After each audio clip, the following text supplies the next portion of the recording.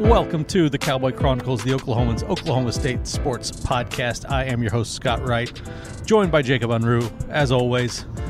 Jacob, we're in the Oklahomans Mobile Podcast Studio, heading down Highway 51 here. We just left the Sherman Smith Indoor Center, where we got to talk to players in person for the first time. Not counting the two guys who came to Big 12 Media Days. But as far as at an Oklahoma State practice, first time. Since what, spring of 2020, I guess, March 2020, the one practice that we had before things got shut down. Yeah, right before, it was like the day before I left for the Big 12 basketball tournament. Right. When that got shut down. Yeah, it's been a really long time. It was nice. It was very nice. All the media was masked up, so that was good. We're still being cautious. We were socially distanced from the players. So everybody was still being safe and had their room to work. So doing things the right way at Oklahoma State, in my opinion, and much appreciated for all the effort that they're putting in to get us in-person interviews with players. We've done Zoom calls with them the first few availabilities this preseason, but now we stood there with them pinned in like cattle behind. They couldn't run from us. Exactly. They were in jail amid the media, and couldn't get away. But it was a very productive availability session, I thought. Well, and I'm not giving all the credit to it just being in person, but the fact that it was in person, I think, helped. I'm going to give a lot of credit to being in person. It was a very productive day from a media perspective, in terms of what we were able to gather. Story ideas, things that came out of it. The players were, I think everybody was more comfortable in person than in Zoom, so it really helped the players to open up. We had some good talkers today too, so that always helped. But some really good stuff, and we'll get into what the players had to say, what Mike Gundy had to say. And then we'll branch out a little bit and talk about some things that we haven't had a chance to talk about on the podcast. Talk some conference realignment and kind of some outlook, a little bit of an outlook for the season from our perspectives. But first, let's dive into what the players had to say. I thought Brock Martin came away as the star of the interview. He was personable. He was open. He was raw. It was some very telling stuff in what Brock Martin had to say to share with the media today. It was a different Brock Martin. Yeah, it was. I've gotten to know Brock, obviously, in the last few years, and he's always been very reserved, very serious. Yes. He's got a dry humor, though. I will say that. He does. He will drop some. In the past, he's dropped some dry humor on you that's been pretty funny. He did that today, talking about Malcolm Rodriguez and his girlfriend. And how much tougher she is than him. Yeah. And he opened up about having a kid. For those who don't know, his girlfriend gave birth to a son 14 weeks ago. I asked him later how old his son was now, and since I have a almost 10-month-old, I was curious. And 14 weeks now, and it's changed Brock a lot. Yeah. And I think it was noticeable. Just the way he seemed to answer everything with more detail. He never gave you a lot before, but he seemed to give you more today than usual. It was refreshing. It was, and I think some of that's being in person. I think some of that's maturity. I think some of that's the baby, right, and having a family. And I think it was really refreshing for me. Yeah, it was. He said that he has a why now in terms of why he's going to practice every day and why he's driving himself to get better.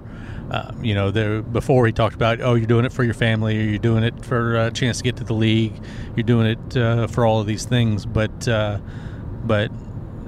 little boy has changed him, and I think Oklahoma State fans are going to appreciate what they see when they see what Brock Martin is giving them. And not only does he have that, he says he's as healthy as he's felt since he's been here, and this is a guy who had an injury his redshirt freshman year. Otherwise, he probably would have played that year. Or I'm sorry, the year that he redshirted, his true freshman year. Otherwise, he probably would have played on the defensive line that year because they didn't have a ton of depth at that point at defensive end, and that was a year that he could have really helped that team. So, but had a season-ending injury and has been kind of dealing with nicks and bruises here and there. Some more serious than others that have kept him off the field. He didn't participate very much in spring, hardly at all, really, and he's fully healthy now and ready to go, which is really good news for Oklahoma State. I did want to call him on one thing, and I forgot to do this. He talked about how he's getting so much rest and plenty of rest right now. Right. I'm calling BS on that. He's got a 14-week-old. I know how much rest that is right now. Yeah. I don't know how he's doing it. Yeah. No. There's no chance that he's sleeping all that well at nights right now. It's just not happening. No. But to each his own, I guess. If he is and that baby's sleeping that well, then more power to him. Right. He might be getting some extra rest in practice, but not enough to make up for a 14-week-old, in my opinion. No.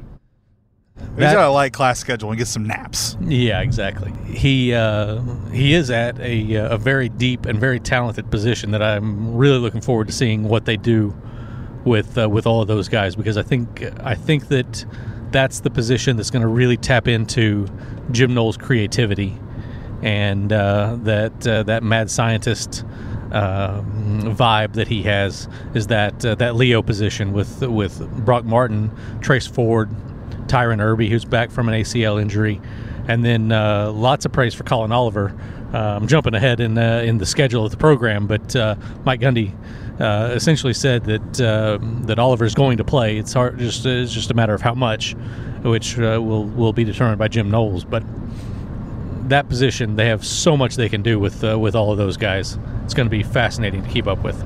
Yeah, and to piggyback on the injury stuff, Gundy talked about Trace's making progress. Right. It sounds like he's on track. Yeah. To recover from his ACL in time for the opener. When you got guys like Trace and leading the way there, and I think Colin Oliver, Brock Martin said he's going to be an All-American by the time he's done. Right. About Colin and coming up behind him, but Brock is a similar player to Trace, maybe not as explosive.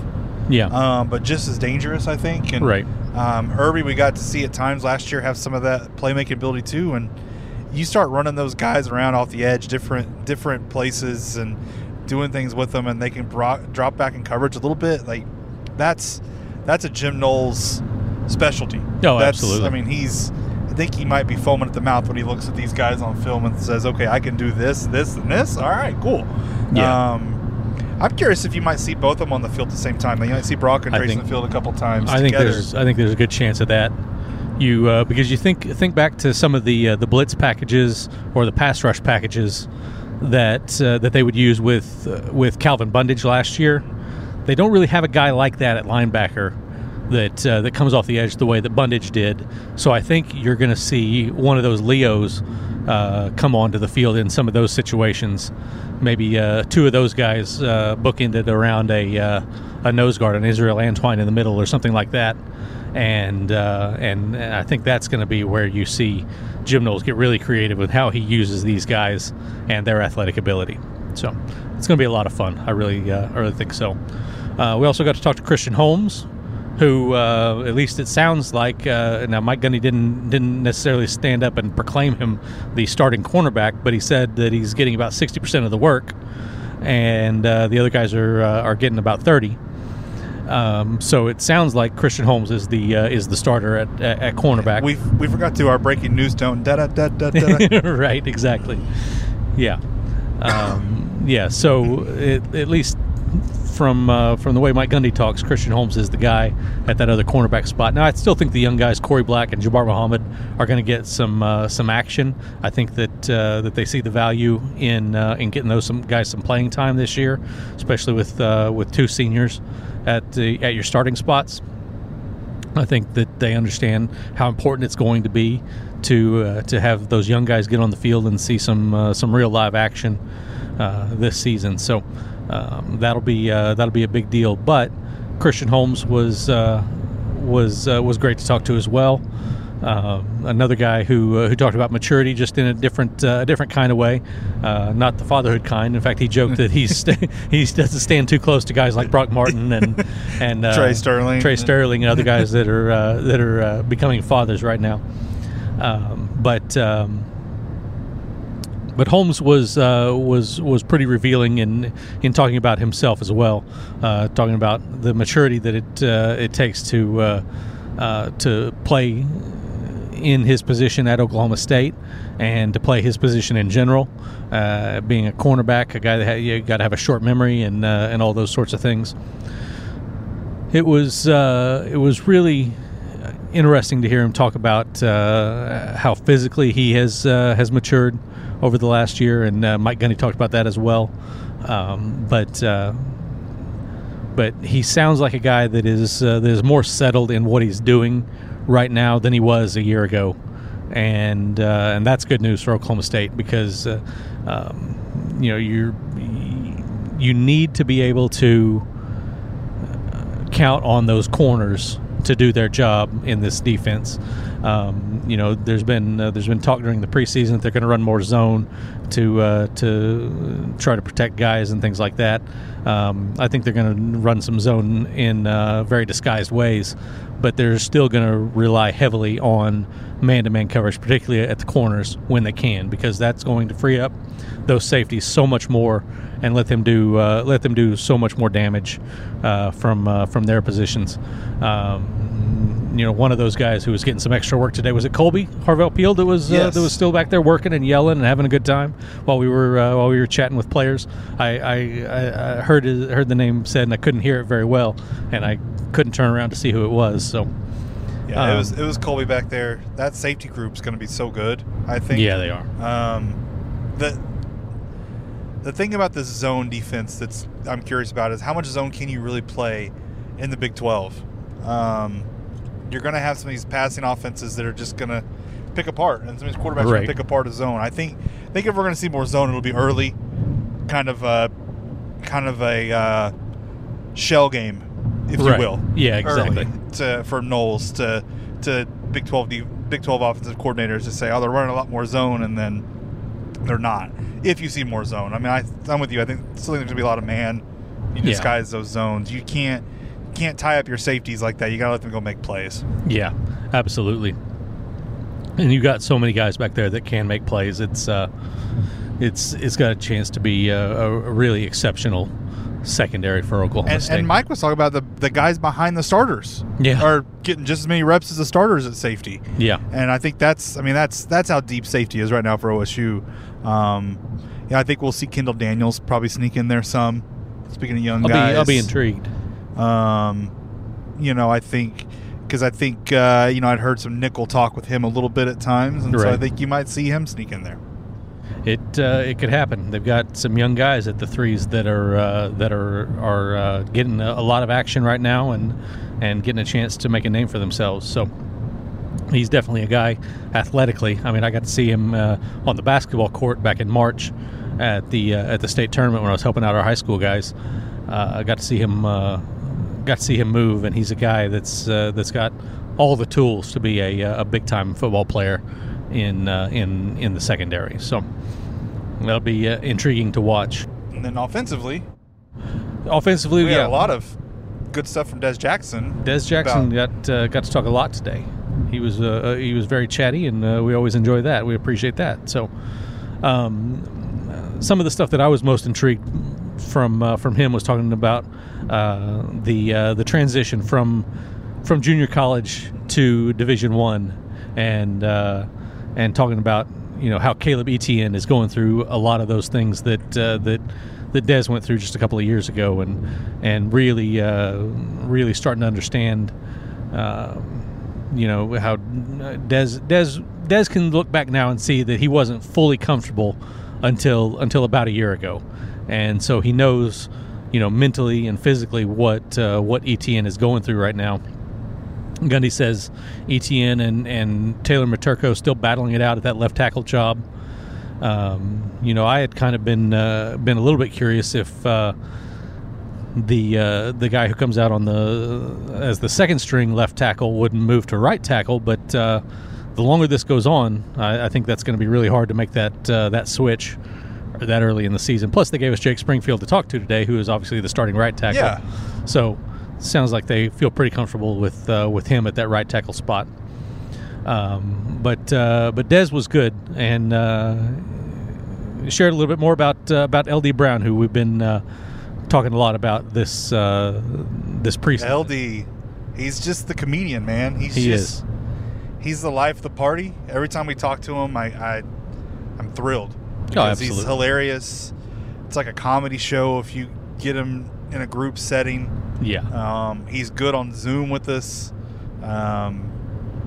He's a man of the people. He really is. He is a man of the people. He really is. The players all love him. He's lighthearted enough to really make the players, I think he brings the team together in a lot of ways. And Dez alluded to that. And Dominic Richardson just said a lot of the similar things last week, too, about him. And LD's just a delight. And I like people talking about him more and more. And you, I think, asked this question of either Tay Martin or Dominic Richardson or both last week. But it's important to have a guy like that. And those guys bring a lot of value in the locker room, especially when it's somebody like LD who can also be serious and be the leader and be the take charge guy, but still be the comic relief and the guy that diffuses a difficult situation and those types of things. So I think LD's value to this team goes way beyond his production on the field, goes way beyond the people that he makes laugh. I think you wrap it all together, and his value is through the roof for what he means to this team. Absolutely, it's rare to find a guy like that. I feel like. I mean, you think every team has him, but I don't think they do. Not like him. Not like LD. No. Not a guy that is universally beloved. Yeah. And you want to pull for him. You pull for good stories, I think, in our business, and LD's a good story and a good person, and so it makes you want to pull for him. Absolutely. That said, he's going to have a lot of company in the backfield this year. Yeah. It certainly seems like. I kind of thought, back at Big 12 Media Days, Gundy says, "Oh, we got 4 or 5 guys that we trust can carry the ball," and I thought you got 4, maybe 3 right now that you're really comfortable with, and by the time you get to Missouri State, that's down to 2 that you're entirely comfortable with, and by the time you get to where you're going up to Boise State, it's probably like 1.5. But it really feels like they're going to use all 4 of these guys. It really feels that way. It does. It was funny. I didn't get a chance to ask Dez this today, but he talked about his first start. He had 36 carries, and I want to be like, do you plan on having that at all this season? Right. Because there's 4 guys. I mean, LD's going to start. Yeah. Dez will follow. Either Dominic Richardson or Jalen Warren will follow. Right. And who knows what order. And they're going to play him. And, in the past, Gundy has always talked about, we had multiple guys, but you had Chuba. Right. You had Justice Hill. And so the other guys were just complementary pieces to those guys. But now I legitimately think, Gundy today insisted all 4 will play. He said he's not afraid to ride the hot hand either. If they get going, he's not going to pull them. Right. He's not going to pull them just to get carries to other guys. If they get going, they're going to ride it out. I think last year you kind of saw that with all the injuries. All these guys had a chance to put it on display. And how do you not play a Dominic Richardson after what he did last year in his limited time? Yeah. You can't just tell him, that was good, but you got to wait another year to play really again. You can't do that. And so I think it's a really good position to be in because Chuba did wear down. Yeah. LD got hurt. Dez got hurt. You got depth now. If one of these guys goes down, you're down to 3, but 3 is better than 1 all of a sudden. So it's a great position for OSU to be in behind a line that I think is going to be really improved. Yeah. I do, and we'll kind of conclude the period of talking about what the players had to say with Jake Springfield, the fourth guy who spoke to us. I asked him if he's chatted with Tevin Jenkins at all. Now, the backstory to that is Jake's sister, Sydney Springfield, former OSU softball player, is in a relationship with Tevin Jenkins, who is obviously with the Chicago Bears now and out for at least part of the season after having back surgery, which Jake said Tevin's doing well and fighting through it. But Jake said, yeah, he has visited with Tevin and wants to follow in his footsteps as a dominant right tackle. And Springfield obviously only a redshirt sophomore, so he's got plenty of time to continue to develop. But he's a guy who was thrown into the fire last year at starting left tackle in his redshirt freshman season after having a former walk-on who'd just gotten a scholarship in August. And then he's the starting left tackle in September. So it was a crazy ride for him last year. He says he's a lot more comfortable on the right side. So if you find a guy who's more comfortable on that side, it's a little easier to roll with him over there. And it certainly seems like Oklahoma State likes what they've got across the offensive line right now. So Springfield is, I think, gained a lot of experience last year in terms of what it takes to play at this level. And by moving him to right tackle, now you've still got Hunter Anthony over there who has played some for you. You've got Cole Birmingham backing up your right guard, who is Hunter Woodard, who was another guy thrown into the fire. So lots of guys with experience on the right side of the line over there. It's a spot that once they figure out what's going on at left tackle, it's going to be a very comfortable offensive line. I think that they've got that they're very comfortable with across the board. I think both left tackles will play. Yeah, there's a good chance of that. That's kind of where I'm at right now with it. I feel like the way Gundy keeps updating us, there's a chance we're going to see both play. Absolutely, could happen. First week, I think we will against Missouri State for sure. But after that, I think it'll be a little bit for at least first few weeks, maybe. Yeah, I could definitely see that. This position battle, it's one unfortunate thing about our time that we get to actually watch practice.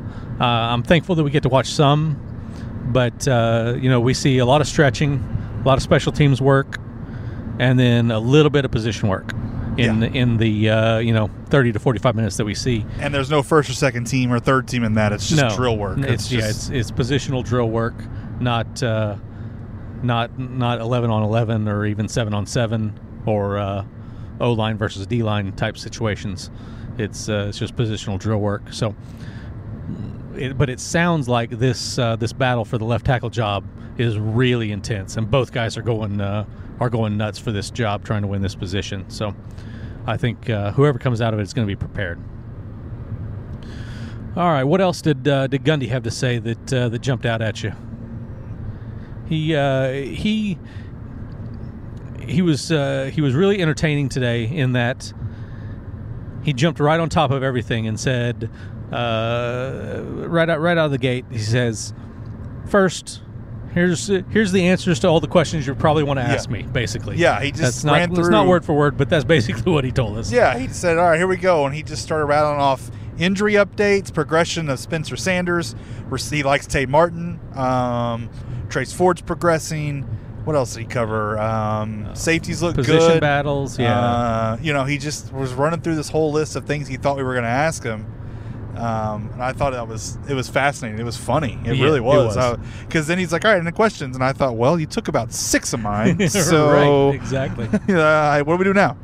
But so I don't know. That was entertaining. Gundy's been pretty entertaining so far. He has. He's been in a very good mood this season. And so that was good stuff. But I thought his talk about COVID safety was interesting again. Yeah, that was.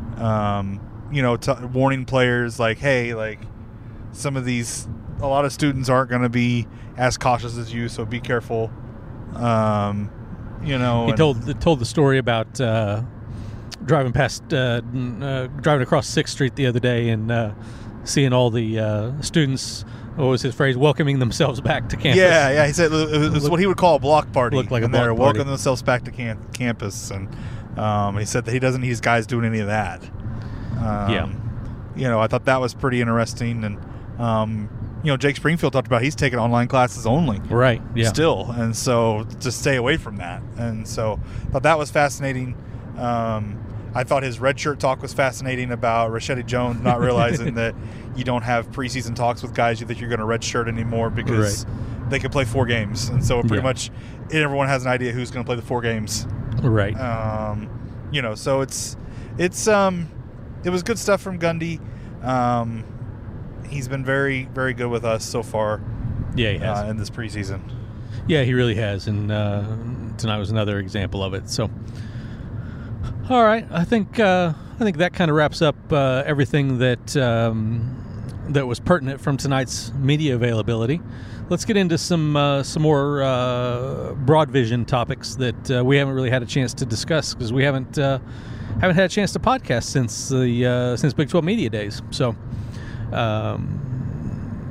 Obviously, a lot has happened since then in terms of conference realignment. It has? Yes, a lot. If you haven't been paying attention, I can tell you it's a lot of stuff. A lot of stuff. Because I tried to read it all, and you can't. You can't read it all. You can't read it all. No. You can't read it all. I tried to do it possible. on vacation even. I was on the beach trying to read it, and I couldn't do it. Well, that's I also didn't want to do it. Yeah, that's more. I'll be more honest. the issue. I was going to say, if you were genuinely trying to, it was a failure on your part to enjoy your vacation. So. No, I enjoyed the beach more. I had COVID, and I still couldn't read it all. Oh well. And it was like being at the beach, except there was no sand or ocean or good weather. So it was 72 every day. I can't complain.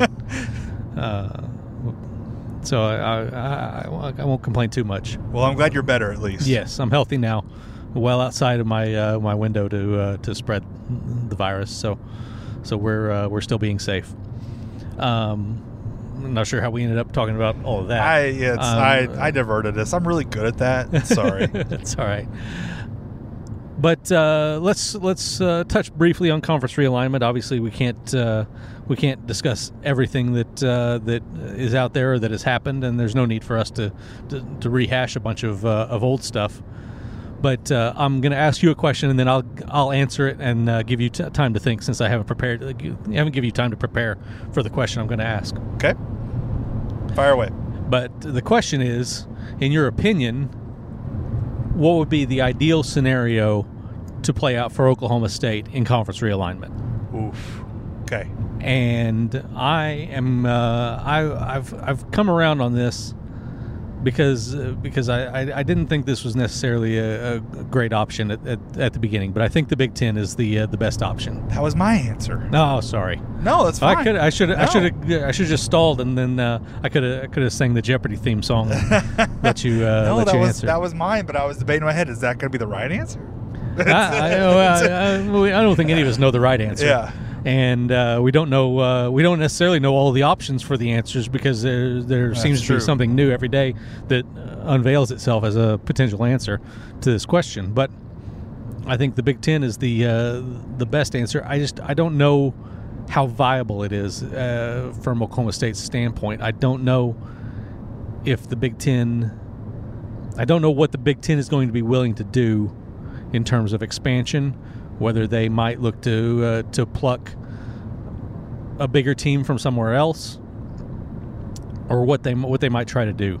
I think there's it's hard to project what is best for the Big Ten. But from Oklahoma State's standpoint, I think the Big Ten is still the best option on the table as of right now. Can the Big Ten just trade Nebraska for Oklahoma State? Like, get rid of that hot mess, right. And you'd bring in Oklahoma State. I think you're better off if you're the Big Ten. That would not be horrible. I mean, that's a disaster there, but that's a whole different topic. But yeah, I think the Big Ten, when you think of proximity for travel, it's better than going to the West Coast all the time. Right. The money is better. Yeah. Obviously, I mean, they pay better than the SEC. Yeah. As of right now. Yeah. TV times are good. You know, I think everything adds up. You know, the academic standards might be the biggest holdup for OSU. Right.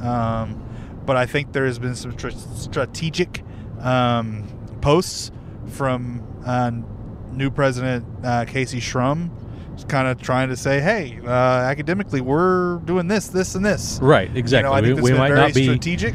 We might not have the necessary accreditations that you state that you want, but here's what we're doing. Yeah, and I think there's a reason they're posting that. Like, I think the Big Ten is the most desirable place. You know, the Pac-12 has its advantages, obviously. There's still good money there. I don't know how much a 9 o'clock kickoff is going to be, how well that'll be received by OSU fans. Right. Because that'll happen more often than not. But you'll still get a lot of good kickoff times, too. I mean, for home games and stuff, I assume. But right. It's just the travel is what kills me on that for athletes.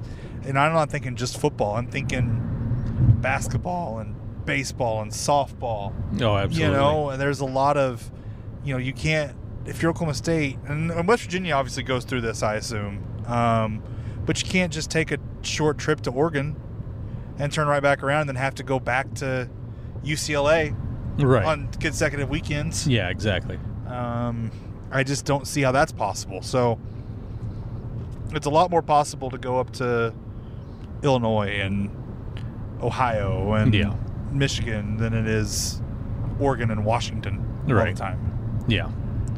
Now, you might get pods and conferences that'll help with that, and you don't have to go there all the time. But the Big Ten to me makes the most sense. And if you're OSU, you can come in there and you're going to be really good in football in the Big Ten. Absolutely. Yeah, I mean, you trade OU for Ohio State essentially. But there's a good chance that you're not going to be in the same conference as Ohio State, so you're not going to see them every year, unless you see them every year in the Big Ten championship game. Right. But you're going to get Illinois. You're going to get, I mean, I assume Indiana. I'm not well versed in the conferences, how it's split, right? How it's split in the Big Ten. But right, yeah, and it would probably require some reworking anyway. So. Yeah, you get Nebraska. I mean, you want to play Nebraska right now if you're OSU. Right. So, I mean. Sign up for that. You know, it's going to be, it's just better all around. Basketball's really good too. Baseball maybe not so much, but basketball is, and softball I think probably would be a little weaker, but a little bit. But the Big Ten has some regular powers that are that are pretty impressive and I think if you reliable. Boost your academic standards, your OSU, that's always a good thing. Yeah, that's really what it's about, is academic. Yeah, absolutely. So, you know, I think that's a big thing too. I'm with you. The Big Ten's the best answer. Yeah. All right. Well, good. I'm glad we settled that. Yeah, easy enough. I don't know what's taking everybody else so long. Chad Weiberg, I hope you're listening. Just Big Ten, baby. Big Ten. Oh, yeah. Well, now that that's out of the way, let's hit a couple of season. I don't know. I'll just say predictions. We'll talk about kind of some of our outlook for the season. We'll start with offensively. Spencer Sanders, will he throw for more yards per game this year than he did a year ago, which last year was 207? You can tell how well I prepared for this part of the conversation. You're doing better than I am, because I'm the one driving, and I'm thinking, I don't know that number off the top of my head. I think more. I'm pretty certain that he'll throw for more. Obviously, he had a couple of games where he was limited by injuries, and that dropped his number. I also think he's not going to be running for his life all the time in his offensive line. Exactly. I think that he's going to have a lot more opportunities to sit back and take some time and pick apart some defenses in a way that he hasn't been able to. And I also think Tay Martin's going to be really good. Sorry. I think Tay Martin's going to be really good. No, I think so too. I think he's going to be a really reliable receiver. I almost said number one receiver, but then that gave me an idea for another question. Oh, okay. Here we go. Okay, who leads Oklahoma State in receptions? Who leads them in receptions, and who leads them in receiving yards? Oof. Yards is Tate Martin. Okay. And I think I want to lean towards him on receptions. I know Brennan Presley is the popular pick here, but I just think that there's going to be this connection with Tay and Spencer. I can see that, but I think that those underneath throws to Presley and some jet sweep pop passes, things like that, are going to up those numbers a little bit, and I think that Presley ends up with more receptions. But I think that Martin is the guy for yardage. Yeah, I think that's. I don't think you can go wrong with Tay or Brennan on the receptions. It's going to depend on what the game plan is, I think. Yeah, absolutely. And teams are going to be forced to decide a little bit whether they're gonna if Tay Martin comes out and has 3 Tylan Wallace games to start his career, or to start the season, 3 career games, then teams are going to suddenly have to think, okay, do we need to double this guy? And how does that change things for Presley or Braden Johnson on the inside underneath? What does that look like from their perspective in terms of how they're being covered? So I think there's going to come a point in time this season where defenses are having to choose whether they're going to double outside or keep a guy inside and try to clutter the middle and take their chances in a one-on-one situation with Tay Martin. So I think that's going to be a continually unfolding storyline of this offense. All right, last one, and we'll wrap it up. We'll do some more of these in the next podcast. But leading tackler of the Oklahoma State defense this season. Oh, I'm going with Malcolm Rodriguez. That seems like the obvious answer, right? It seems that way. He's the most sure-handed tackler on the team. Oh, absolutely. And he seems to be everywhere the ball is. Yeah. He's also bulked up, and so I think he's going to hold up a little bit better. He's held up well, but I think he's going to hold up better, and I think he's going to be a menace. I don't disagree with anything you just said. That said, I'm still picking Trey Sterling as my tackle leader this year.